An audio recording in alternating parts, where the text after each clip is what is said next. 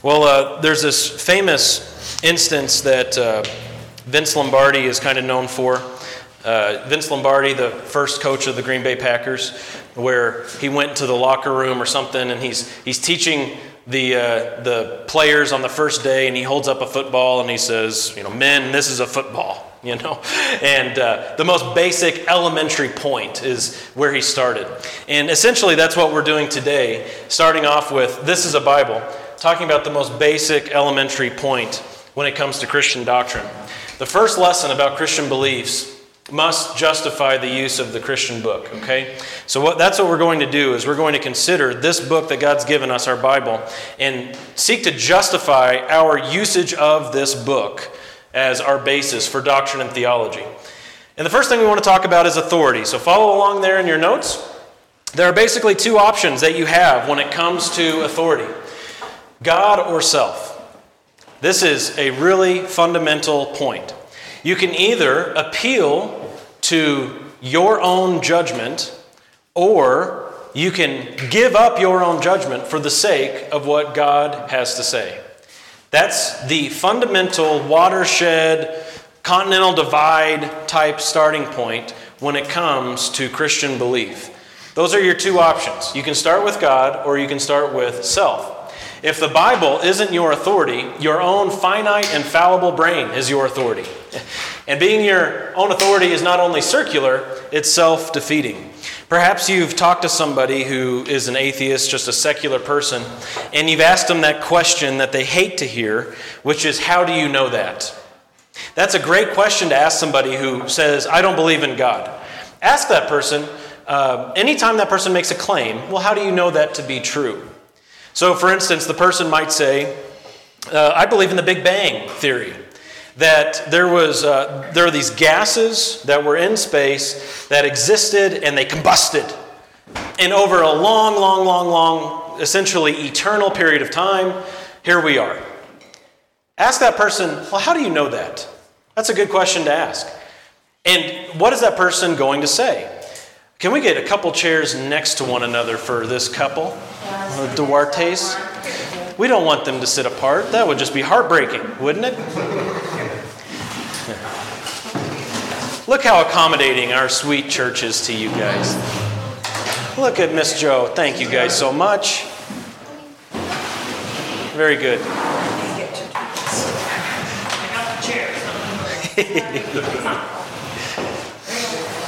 Thank you. Okay. Yeah, this is what? A couple weeks in a row that you've been the center of attention here, Lizzie. That's all right. What was I saying? Oh, asking a secular person, how do you know that? How do you know that? How do you know that? Okay. What is the secular person going to say when the secular person claims Big Bang theory and then random evolution? You say, how do you know that's what happened? Well, that person's probably going to go right to science. You've probably heard that. Well, modern science has proven X, Y, Z. Well, how do you know that they've done science correctly? It was yesterday. I was out with my in-laws and the kids, and we were out looking at these beautiful mountains that we have right now. It's fall in Utah. Is there a better time than Utah fall? Oh, man. And we were out in Springville, and we were looking at these beautiful things, and you can just see evidence of a worldwide flood. You can see evidence of God's hand in creation through the whole thing. And, we were kind of joking around about how scientists will say, well, that took, billions, millions, whatever illions they want to put on it, of years to form that. Well, how do they get there? Well, they start with a presupposition that the Bible can't be true. They start with the presupposition that, the earth can't be thousands of years old, and so they have their dating methods, and their dating methods have these presuppositions baked into them. And that's how they get the numbers that they want. I mean, so often in life, what you believe is just the outflow of where you started. And they start with, well, God doesn't exist, the Bible's not true, and so, they have these methods. Well, how do you know that those methods are right? You can ask a secular person. And eventually, the person's just going to have to say, well, I've used my own senses and reasoning. I've used my own logic. I've appealed to my own standards, and modern science has satisfied my demands for what should be true. So you're the authority. Your standard, your reasoning, your logic, that is the ultimate authority. And for anything to be true, It has to meet your standard. See what I mean about you either start with self or you start with God? And as Christians, we don't start there. We say, God is, and He has spoken, and I'm going to appeal to what God has said. So our starting points are really basic. God exists, and I'm not Him. The first guy who ever discipled me, we're going to break for questions later. Oh, you need a binder, though? We should have another one over here by Rex. Is that one free, that binder? We had just enough. $5. Yeah, the money changer says $5. And there should be pins around, too. The first guy who discipled me as a new believer would constantly tell me, there are two things you need to know. There is a God, and you're not Him. All right? That is really, really basic. God exists. We're not Him, and we need God to tell us what is true. We appeal to truth from outside of ourselves coming in and revealing to us. All knowledge and wisdom comes from God, and our confession, again, in its most elementary form, is that we will listen to God as our authority. If you start anywhere else than that, you're going to end up in a bad place. Yes, Lizzie? Oh. Here, I've got an extra. For such a time as this. Are you sure you're missing the first page? Oh, yeah, you're missing the first lesson entirely. Okay, so we appeal to God outside of ourselves as our authority. We will listen to what God has to say.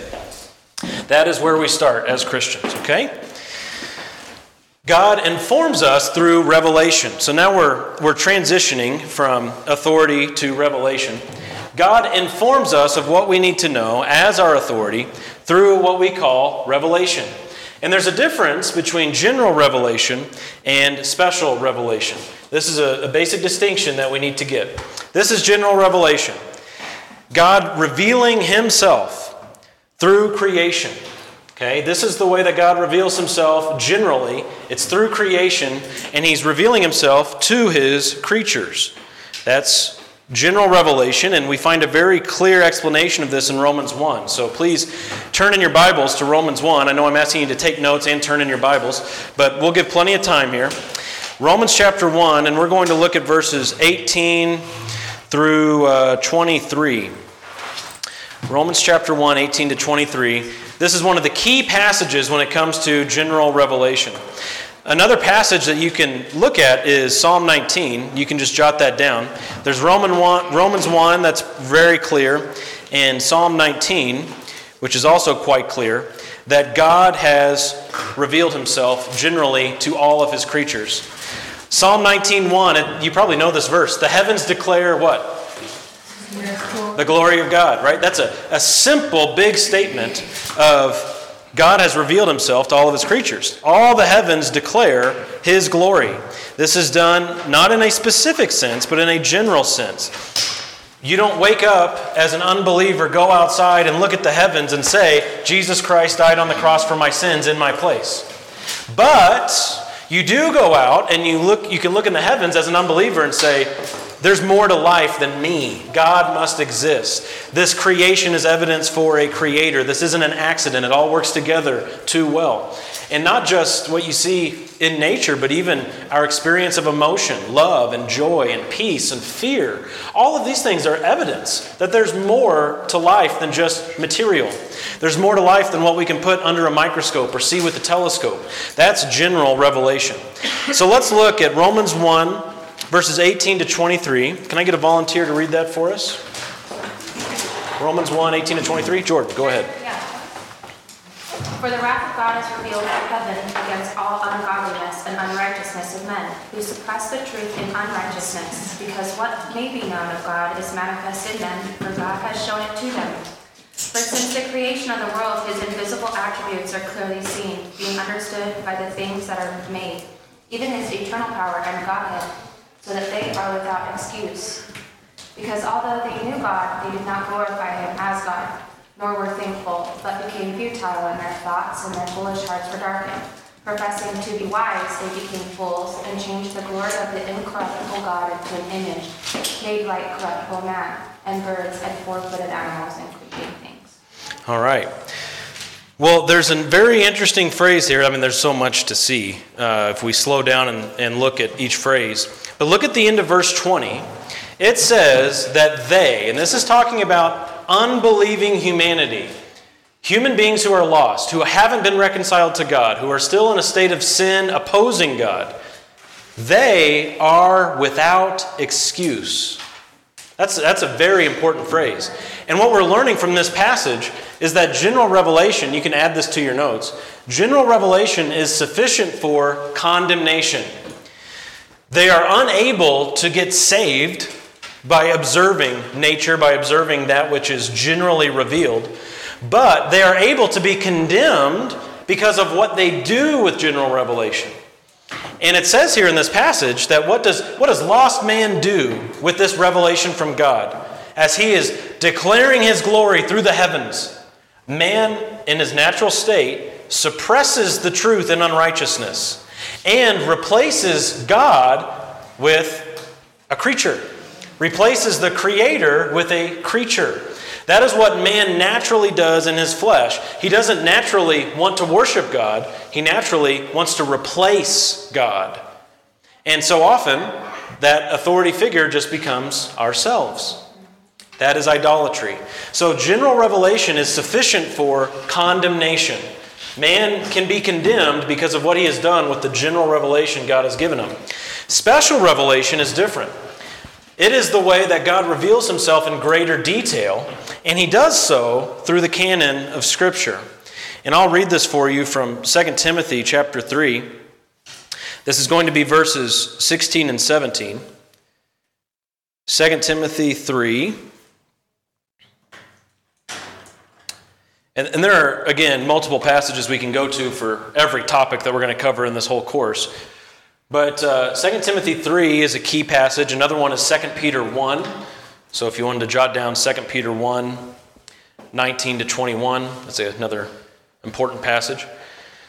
But 2 Timothy 3, 16 and 17 says, "All Scripture is inspired by God and profitable for teaching, for reproof, for correction, for training in righteousness, so that the man of God may be adequate, equipped for every good work." That the man of God may be adequate. And so, special revelation, as opposed to general revelation, it's sufficient for something, but it's sufficient for salvation. As general revelation was sufficient for condemnation, it could never save. Special revelation is sufficient for salvation. You can add that to your notes. So man is condemned on the basis of what he does with the revelation he's given from God. And he's given quite a lot. It said back in Romans 1 that God's divine power, his eternal power, is clearly seen. It's not just seen. You see that in Romans 1? Clearly seen. God is clearly seen in nature. Well, what man does with that is suppress it, and that's sufficient for his condemnation. Special revelation, on the other hand, is sufficient for salvation. Through the Word of God, we can understand what it is to be saved, what it means to be saved. You can perhaps think of Romans chapter 10, where it says, "How can they hear without a preacher? And how can someone preach unless he is sent? But faith comes by hearing, and hearing by the Word of God." We need the Word of God, His special revelation, in order to have faith, in order to believe. Faith comes by hearing, and hearing by the Word of God. Now, I do want to clarify something that may be floating around in your mind. I use the definition, in the definition here, canon of Scripture. Special revelation has to do with the canon of Scripture. Well, what is the canon? The canon of Scripture refers to the Bible as God's complete Word. And we'll look at this in great detail way down the road, okay? But for now, just know that that's what that term means. And the canon of Scripture, you could, in a very rudimentary sense, you can think of it as your table of contents at the front of your Bible. Okay? It's not a separate work of revelation in addition to the special revelation God has given us. And what I mean by that is, it's not that God called a bunch of people together at some point in history and gave them a new revelation and said, these are the books that go in the Bible. That didn't happen. And we'll talk more about that later. But the canon of Scripture refers to the whole of the Bible. Now in Revelation, both general and special, we see God's attributes in action. And we see that God reveals to us, this is your blank here, God reveals to us because he is personal. Because God is personal, he is willing to reveal himself to mankind. And I think this is just an amazing fact to dwell on. We know that God doesn't need us. I hope we know that, okay? If you didn't know that, welcome to Christianity. God doesn't need you, all right? That's another basic element to pick up on. God doesn't need you. He doesn't need relationship with you. God has existed for all eternity in relationship with himself, Father, Son, and Spirit. But because he is a personal God who has created you in his image, he desires fellowship with you. And that's why he reveals. That's why he created. He created and he revealed for his own glory through relationship with us because he is a personal God. Yet we also recognize, this is your other blank, that God is infinite. And because he is infinite, he is able to keep this revelation to mankind. So not only is he willing to reveal, he's able to keep his revelation. And this is vitally important, of course, around here, when so often we have conversations about, can you trust the Bible? Were plain and precious things removed from the Bible? Well, if that was the case, if plain and precious things were removed, that means either God was not willing or not able to keep his revelation. Yet we know God is both, isn't he? He is both able and willing to not only reveal himself, but to keep that revelation, to preserve his revelation. And that's what we'll talk about for the next section. After we go through preservation, I'll pause for questions, and that'll probably be the end of the class today, okay? So let's talk about his ability to preserve his word, the preservation of his word.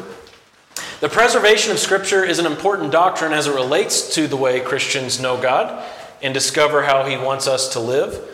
And to put it really simply, if you're looking for just a real basic idea of what preservation is, because God has sovereignly preserved his word, we can trust our Bibles, okay? Because God has sovereignly preserved his word, we can trust our Bibles. That's the bottom line definition. And if we lose this, if we don't have a reason to believe that our Bibles are trustworthy, that they hold an accurate record of what God has revealed, we lose all of Christianity. I hope you recognize that. If you give up the doctrine of preservation of Scripture, you lose the faith. Because the church is built on the foundation of the apostles and prophets. That's Ephesians 2:20. The church is built on the foundation of the apostles and prophets. That means that their work, what God has revealed through them, this special revelation sufficient for salvation, if we lose that foundation, the house comes crumbling down. There is no Christian church. There is no Christian faith. There is no Christian doctrine class based on the Word of God. But we lose it all. And so preservation is extremely important.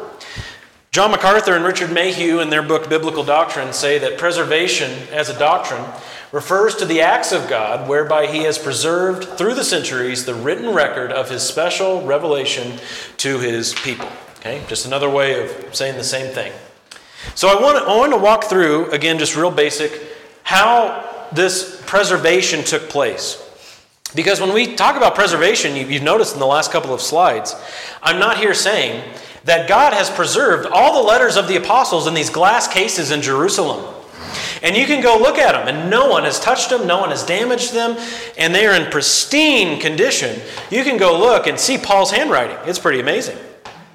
That's not the doctrine of preservation. The doctrine of preservation is that God has used a specific means of bringing his word from the apostles' pens to us. And that means wasn't preserving the originals. But let's start with the originals. And again, real basic, you had the original letter written. This is a copy of one of the originals. It's an early copy, though. And it would look something like that, written in Greek. And the original was inspired, okay? The original letter was inspired. You want to make a note of that. Okay, we're going to make a distinction here between originals and copies. The original letter that was written was inspired by God. And so you had an apostle and a prophet there. And in a special way, the Holy Spirit empowered him to write something down exactly the way God wanted it to be written down. He didn't become a robot. His brain didn't turn off. God didn't overpower his pen. Yet through God's mysterious means, the final product was exactly what God wanted. And that's what we call inspiration. The original letter was written and it was inspired. Well, that letter went out to a church. We'll just talk in the New Testament context. Paul, for instance, would write a letter off to a church. That's why we have the book to the Philippians or to the Ephesians. He's writing to these churches that existed in these cities. And the church would get the letter. Now this is, I think this artwork actually was done by the Jehovah's Witnesses. So full transparency. They had the picture I wanted. I just used it, okay? So here they are getting a letter from the apostle. And they get the original. Now how amazing is that? This only inspired document, because the copies after that aren't inspired. This one is inspired, and they held it in their hands. I mean, that is just amazing. So totally amazing. Well, they received it, and then they made copies. And here's the distinction. The copies were not inspired. God has not continually inspired everybody who's made a copy of each letter that was originally written. The translators of the NIV Bible were not inspired as it got translated into English. The people who existed in the Middle Ages who were making copies of all these ancient letters, they weren't inspired as they made copies. Okay, so that's an important thing to have in mind, and we'll talk through that more here in the next few slides. So I want us to turn to Galatians 1 through 3 to kind of get an idea of how this process worked. Galatians chapter 1 and the first 3 verses. Would someone read those 3 for us? Galatians 1 through 3. Paul, an apostle not sent from men, nor through the agency of man, but through Jesus Christ and God the Father, who raised him from the dead, and all the brethren who are with me, to the churches of Galatia. Grace to you and peace from God our Father and the Lord Jesus Christ. All right, so this is how Paul launches off the letter. Now there's something that's important in here as it pertains to our conversation today that's really easy to miss because you're usually not looking for it, okay? But check out at the end of verse 2, look at what it says. To the churches, plural, of Galatia. Not to the church of Galatia, because Galatia is a really big region. And you can read through Acts 14 and see some of the cities that are within Galatia. There were multiple cities. So this isn't like writing to the church at Ephesus. Ephesus was a city. And it was one church in that city. Or Corinth, to the Corinthians. This is to a region. And he wrote this letter to the churches of Galatia. This is important to recognize because Paul wrote one letter to multiple churches. How do you think this worked? Did they call a big conference? Did they hang up flyers and call each other on the phone and say, hey, one night only, come hear this letter from the Apostle Paul? That's not how it happened. But what would happen is that they would have to make copies. This is from Leon Morris in his commentary on Galatians. It is clear that Paul intended his words to have a wide circulation in the region of Galatia. The letter would be taken to each center and read there, or several copies would be made and one taken to each church. But perhaps Paul's reference to the large letters he wrote at the end, verse 6:11, indicates that the one copy went round all the churches rather than several copies were made and one sent to each church. So I imagine what happened was the first church that got it, maybe it was in Lystra or Derbe or one of these cities, they get it and they want the next church to see this copy from Paul. But I imagine they're not letting that copy go without making a copy for themselves. They're not reading it and saying, oh, that was nice, see ya. But that's from the Apostle Paul. And here he is claiming from the very beginning, look at verse 1, he's an apostle, not sent from men, not from the agency of man, but through Jesus Christ and God the Father.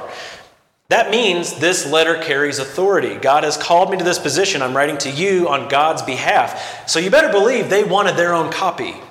They get the letter from Paul, they make their own copy, and off the original goes to the next place, I'm sure under great care, as though they were carrying something more precious than gold. And so the original letter was written and it went to the first church. Well, what happened after that is the churches made copies and passed the letters on to other churches. And this would happen over and over again with a variety of letters throughout the New Testament. There are 27 letters in the New Testament, and that's how these letters circulated. And you can see, based on this kind of methodology, very early on in Christianity, you have letters of the Bible, copies of the Bible, exploding. And not just in one region, but exploding in various regions. Galatia isn't exactly right next door to Rome.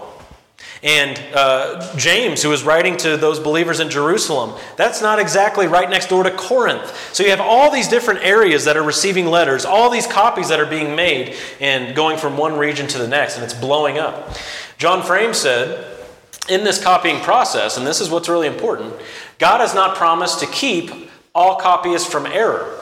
The process of copying is a fallible process. Sit down for yourself and try to copy the first chapter of Genesis. Most likely you'll make a few mistakes. There is no passage in Scripture nor any biblical principle that promises otherwise. So, on the one hand, it sounds really good where it's like, okay, they were making lots and lots of copies. But on the other hand, you have this reality that none of those copies were inspired. And so how do we synthesize that? Well, I think this was just another example of God's great genius in getting his special revelation to the world. When you have so many copies from so many different regions, it is so much easier to spot when the Word of God was tampered with, when the Word of God was changed.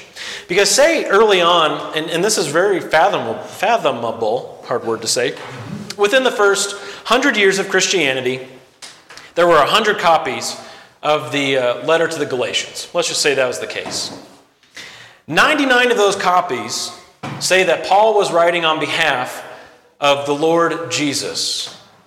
And one of those copies say he was writing on behalf of Lord Voldemort or something like that. Which one is in error? The 99 or the one? Well, it's pretty clear, the one, right? And that's a pretty obvious one, if someone wanted to insert some sort of false deity in there. Now, what if 99 of them said Jesus Christ, and one of them said Christ Jesus? It's likely that that one made a mistake, but it was an honest mistake. That person wasn't trying to manipulate anything. Perhaps that person's eyes crossed for a moment. Does that ever happen to you when you're reading or writing? Happens to me all the time. Your eyes go whoop, and you don't, or you assume things when you're making copies. Oh, I've read this before, and you write it the way you've seen it before. Or perhaps someone skips a line when they're making copies and just jumps right over a line. And it's easy to tell the more copies that you have. Because the more copies you have, especially when they're from different regions, and you say, hey, 745 copies from these three radically different regions all agree with the phrasing of this, and 5 that are all from this city up here have a different wording. It seems like those 5 are wrong, right? That makes it pretty simple to determine that those 5 were the ones that were out of order. But let me give you another idea, too, an insight to God's genius in preserving his word here. By causing his word to explode like this in all these different places, you know what this also means? There was never a time in the history of the Bible when there was one person or organization that had control over the Bible. And that's really important. Because you'll watch some History Channel shows. I wouldn't recommend it, but I know you will, so I'm saying you will. And it'll come on, it'll be 11 o'clock at night, and you can't sleep, and there's this weird show that's on there about the lost secrets of the Bible. And they come on and they say that someone like Constantine went in there and he ripped out certain passages that he didn't like. Or some other famous figure from some certain time, he went in and he had all this control over the Bible, and he changed the wording and manipulated. That's just simply not the case. That's not true at all. I mean, perhaps there were those people who tried to do those things, but when they manipulated the Bible that way, it was so obvious that they had done so, because we have so many copies from so many different areas. There was never a time where the Bible incubated in Egypt for 100 years, and we don't know what the Egyptians did to it. So we don't know if it came out the other side accurate or not. That never happened. It was always, from the beginning, an explosion. Letters scattered all over the place. And so even though the copying process wasn't inspired, wasn't a perfect process, it was God's means of preserving his word, very clearly showing us where the errors are. Okay? Let's see, what do I got? Oh, these 3 basic points about copying. 99% of variants, those are where a copy would disagree with another copy. 99% of those do not affect the meaning of the text at all. The vast majority of these differences are innocent. Where, again, like John Frame said, you sit down and copy Genesis 1 and see if you do it perfectly. Now try doing all 50 chapters of Genesis and see if you do it perfectly. If we all did this, say there are 20 of us in this room, 25 of us.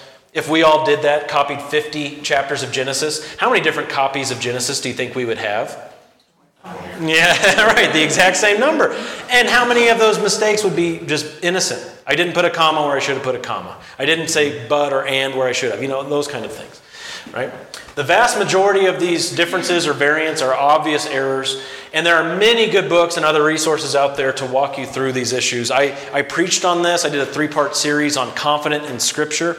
It's each sermon was about an hour. That was more of like a conference-type sermon series. But I preached it for the purpose of having that as a resource. I read through several books. I have those books available in my library. If you want more resources on this topic, we have the resources for you, okay? Don't want anybody to walk away feeling like the explanation was insufficient. We have resources, okay? And so let's talk about circulation for a moment as we consider how God used the circulation of His Word, getting His Word around through all these copies, how this preserved His Word. So 3 passages. Let's get a volunteer for each one of them. 1 Corinthians 11, 23 to 26. Who's got that? Raise your hand. 1 Corinthians 11. Who's going to read it for us? 23 to 26? Yes, Mandy's got it. 2 Timothy 4, 9 to 13. Who's got that one? 2 Timothy chapter 4, 9 to 13. Dean's got it. And 2 Peter 3, 15 to 16. 2 Peter 3, 15 and 16. Dax, thank you. All right, so as we look at these passages, here's what I want you to look for. How did these authors know what they knew as they're writing this down? And I think you'll get the hang of it after we look at this first one especially. So 1 Corinthians 11, 23 to 26. Go ahead, Mandy. For I received from the Lord what I also delivered to you, that the Lord Jesus on the night when He was betrayed took bread, and when He had given thanks, He broke it, and said, "This is my body, which is for you. Do this in remembrance of me." In the same way, also He took the cup after supper, saying, "This cup is the new covenant in my blood. Do this as often as you drink it in remembrance of me. For as often as you eat this bread and drink this cup, you proclaim the Lord's death until He comes." Right, this is a passage you've seen a bunch of times before. We often quote this one when we have communion. But something you may not have thought of is, how did Paul quote Jesus here? Because Paul wasn't there, was he? On the night in which the Lord Jesus was betrayed, well, Paul was still a very zealous Jew, wasn't he? He wasn't one of the disciples. He wasn't sitting at the table. Paul never had a relationship with Judas, that Scripture tells us. He wasn't there. And yet here he is quoting Jesus in red letters, if you have a red letter Bible, quoting him directly. Now, it could be that, of course, God inspired that and he never heard this or saw this written down anywhere, and that this was revealed to him on the spot.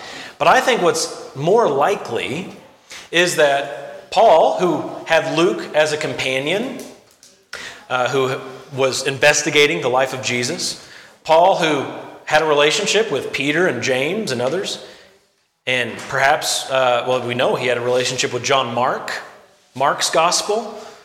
I'm sure he got this information directly from one of them. Perhaps Luke or Mark, one of the 2 Gospels. That was an early form of the letter that was written down.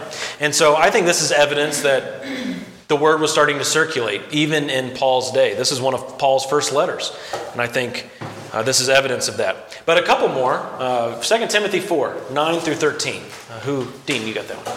Make every effort to come to me soon. For Demas, having loved this present world, has deserted me and gone to Thessalonica. Creation has gone to Galatia, Titus to Dalmatia. Only Luke is with me. Pick up Mark and bring him with you, for he is useful to me for service. But Tychicus I have sent to Ephesus. When you come, bring the cloak which I have left at Troas with Carpus, and the books, especially the parchments. All right. Yeah. Sorry, Dean. Way to take the bullet for us on that one. Yeah. Well, you see in verse 13, what is Paul desiring gets brought to him? Parchments. Okay, he's got his coat, or cloak, and the books and the parchments. Do you think those books and parchments had anything to do with the New Testament?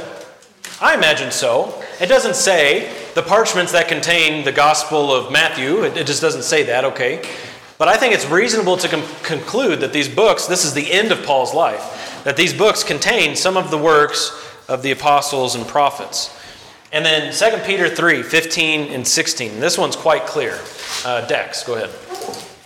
And regard the patience of our Lord as salvation, just as also our beloved brother Paul, according to the wisdom given him, wrote to you, as also in all his letters, speaking in them of these things, in which are some things hard to understand, which the untaught and unstable distort, as they do also the rest of the Scriptures, to their own destruction.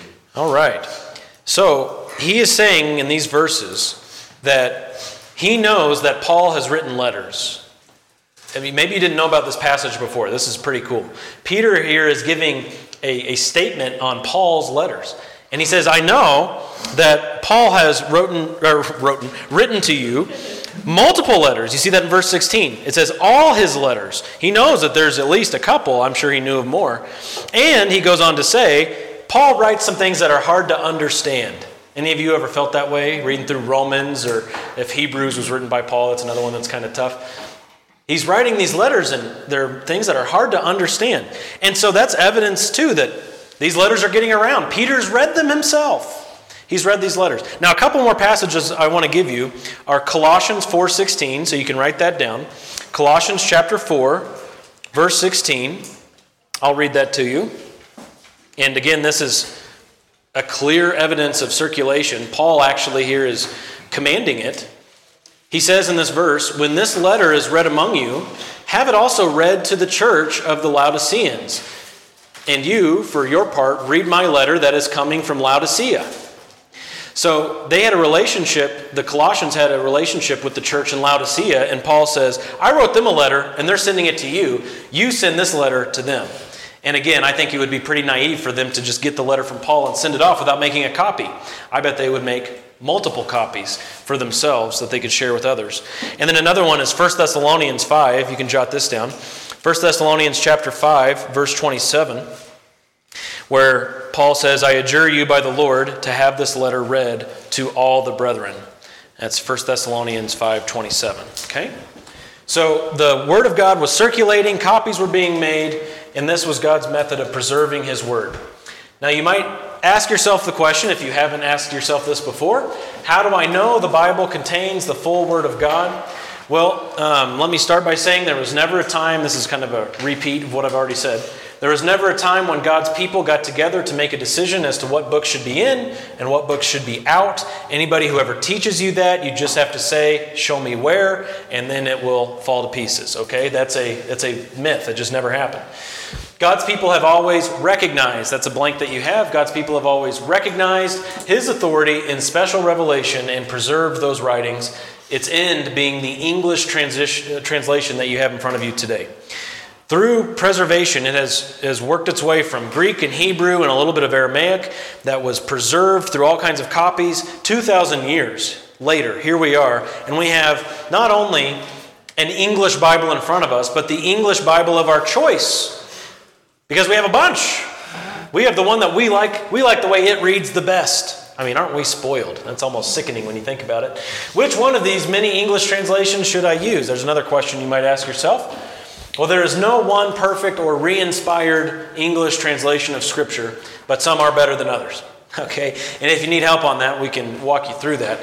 You will come across sometimes some people who talk about the King James Bible as though it was the re-inspired English version of the Bible, that it's the only correct English version.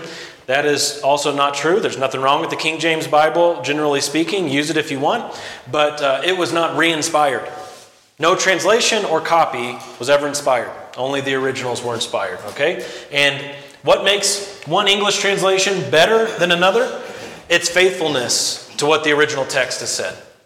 The more faithful it is to what the original has said, that means it's better. I'm gonna end on this today. This is from our doctrinal statement about the Word of God, the doctrinal statement of Orchard Hills Bible Church.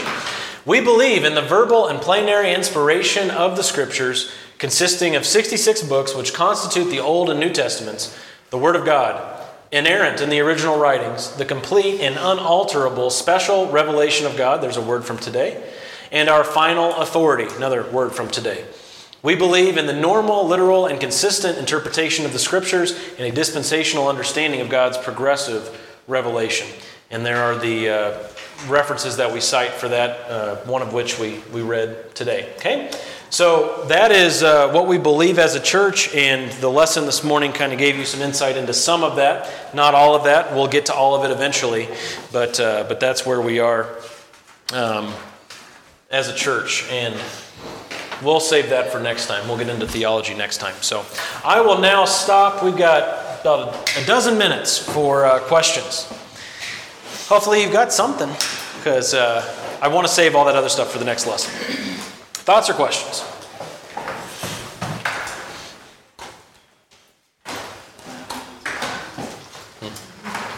Yes, Joe. The question was answered, but I was wondering, telephone. Yeah, right. It changes every time. Yeah. It goes from person to person. Yeah. Yeah, good. Yeah, because it's an interesting thing as you think through how this would play out. There wasn't one copy that went around. Let's see. So you've got the original. I'm going to put an O on there. And it went to a church that made a copy. Now, if the church kept the original and sent their copy, you have more likely a chance of the telephone game happening. But they kept their copy and sent off the original. And they would make their copy and send off the original. And off it would go. Perhaps even just to prevent that very thing. I'm sure they thought through all the implications of that. And it's, again, I think a little naive for us to think that a church would only have one copy. A church likely would have multiple copies. You could say 5 copies here, 5 copies here, and on it goes. And the more that you get that are first generation copies off of the original, the more that you get like that, the better chance that you have of the word being preserved. And it seems as though that's what God did. Okay? Other thoughts or questions?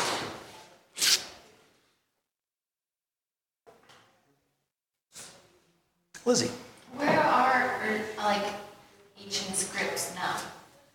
What do you mean by ancient scripts? Like they script the originals. Is there any originals laying around? Well, in a museum or something that we can see? No. So there are, as far as we know, we don't have any originals, and the difficulty is we wouldn't even know. Because if the copies are to match the originals, unless they put a note at the top that said First Baptist Church of Colossae, and here's the date, it's supposed to be a joke, then we wouldn't know for sure that it was a copy. But yeah, it seems like some of the earliest that we have, it gets back to the early 100s. That's about as early as we can go. Overall, within the first 1,000 years of Christianity, we have 5,000 manuscript copies, something like that. And the farther on time goes, just by the nature of how these things work, the later the copies were made, the more well intact they are, and usually the more that we have, where the second century fragments that we have are really just fragments. Like there's one that we found, I think it's P72, which is an amazing piece. It's very early of 1 Peter, but it's the size of a credit card. It's very tiny. Okay, but then you get to the 14th century, 13th century, and you might find all 4 Gospels and the book of Acts bound together. Okay, but it's just later on. So that's kind of how those things work. Again, there are a whole bunch of great resources out there that can walk you through how all that has played out in archaeology. Yeah, go ahead. I kind of know the answers to it, but I still want to ask. Okay. Is the making of the verses inspired? Oh. The making of chapters and verses? Yeah. No. They're really well done. with a few exceptions. And we know that they're well done because anytime we see one of those exceptions, we think, why did they make a chapter break right here? It's like, why did they do that? There are a few places where I just don't understand what they were thinking. But no, those came much later, quite a bit later. Earlier on, this is in the 4th century, there was a church historian named Eusebius, and he made a way of indexing Scripture that's different than chapters and verses. And it was, I don't know, the 1200s or something like that when chapters were first introduced, and then after that were verses, maybe 200 or 300 years after that. It's just a way of indexing and helping us find the right thing. Yeah. Yep. So how do we address, and I mean, I'm not ashamed to say, I did grow up Mormon. Yeah. So how do we address the Book of Mormon and the Pearl of Great Price and the Doctrine and Covenants to be inspired scriptures when we know they were written by a young man? Yeah. Well, not only that, Respectfully, I mean that. and they've gone through several iterations, especially the Book of Mormon. Right. Well, it all comes back to that very first point.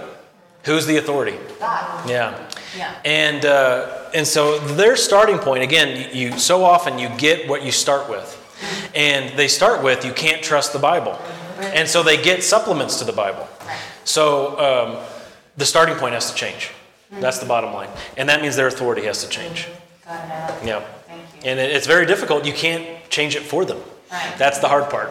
It's even in the article of faith, we believe the Bible to be the true word of God as long as it is translated correctly. Sorry, I was really long. That's the 8th article of faith. And then then what does the next sentence say? We also believe the Book of Mormon to be true, but they don't question that at all. They don't say we also believe the Book of Mormon to be true as long as it's translated correctly. Exactly. That phrase is missing. And so there's an underlying skepticism that comes from the get-go with the Bible, from the LDS perspective, that is undefined, and that's really difficult. It doesn't say we question these verses. It just is a blanket statement, says we question the whole thing. And so that is really difficult to engage with. Really the closest you can get is looking at the Joseph Smith translation, the verses he thought he should correct.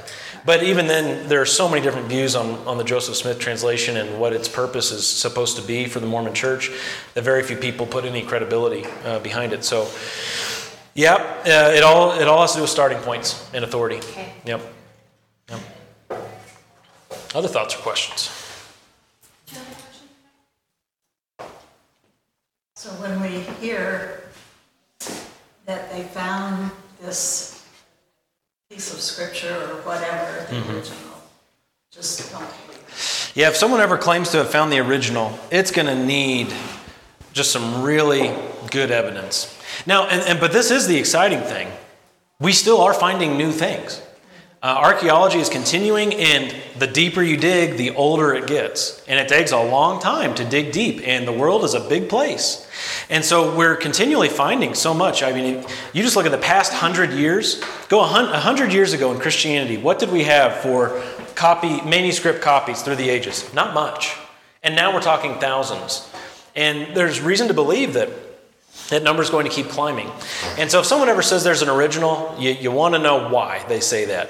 Okay? If someone ever says, we found a lost letter of Paul, this is the second letter to the Galatians that there should have been. Well, you want to say, okay, why do you think that's from Paul, number one? And number two, you have to work through this as a Christian. Do I consider that to be scripture? My answer is no, you shouldn't. Paul and Peter, they wrote all kinds of things. Not everything was preserved. Only that which was inspired was preserved. And so you don't look at a grocery list Peter wrote and say it's inspired just because Peter wrote it, right? So what you do is you have to think through those things as they come up. And they are going to come up because we keep finding more. So how do you know what's true and what's not? Because God has given it to you. He has given you His word. He's revealed Himself and He's preserved His word. And so you don't have to go hunting for more. And so many people, they just love the hunt. They don't want to settle. And they're always looking for the next word from God or the next thing that the Discovery Channel will present or whatever. And they don't want to be settled. Where God has said, it's settled. Here's my word. Yep. Question. Yeah, 4 minutes. I have, You and me. so how can I better respond to somebody that grew up in Jehovah's Witness? Like when I'm talking to them and I'm like, you can read any Bible, like you can choose, there's this version, that version, Yep. this version. Except for the New World Translation. Yeah, exactly. And that sounds like an oxymoron. Like for somebody that is like learning, and they're like, okay, so you're telling me to read any Bible book except for that one. Yes. So how can I better talk about it without sounding like an oxymoron? Well, here's what you can do is, let's see, you can take their New World Translation and you can flip to a passage where it says, you must be baptized, okay? There's Acts 2:38. Peter says, repent and be baptized. Ask them for their Bible, take a pen, mark out the baptized part, and say, eat a peanut butter sandwich. Write that down in there and say, this is the Bible you should use. What are they going to say? Well, how do they know that it's true? Because what if... Well, what are they going to say? I mean, what's the typical response going to be? Well, if that's what God said, I don't know. What Mormons say. Well, they're going to say, no, this is the Bible that we've been given, the New World Translation. Charles Taze Russell with the Jehovah's Witnesses. He gave us this translation from God. But he did the same thing to the Bible. He went to John 1:1 and he changed it from in the beginning was the Word and the Word was with God, and he changed it to the Word was a God. He did the same thing. He put a peanut butter sandwich in there. And so you say you have to examine the translation processes. What did Charles Taze Russell have that allowed him to change the Word of God? Ask them that question. And you'll probably get different answers for what they might say. But what gives him the authority to take what God has said and manipulate it like that?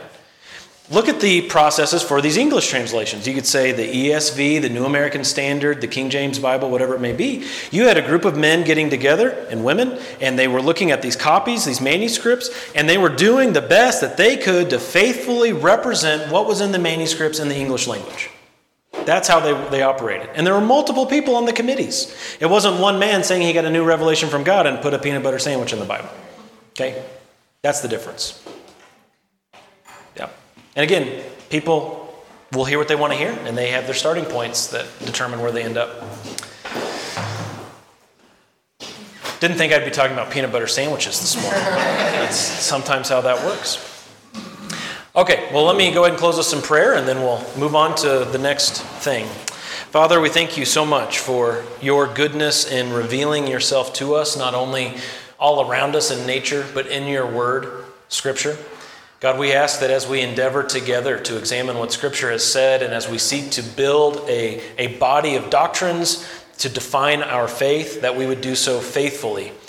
Meaning that we do so in accordance with what you have said. We don't want to stray from what you have given us, Lord. And we ask that you would guide us and you would direct our thinking and give us humility that we'd be in full submission to your authority as found in Scripture. God, we love you. We thank you. Ask your blessing on the rest of this day that you would be glorified among us. In Jesus' name, amen. Amen.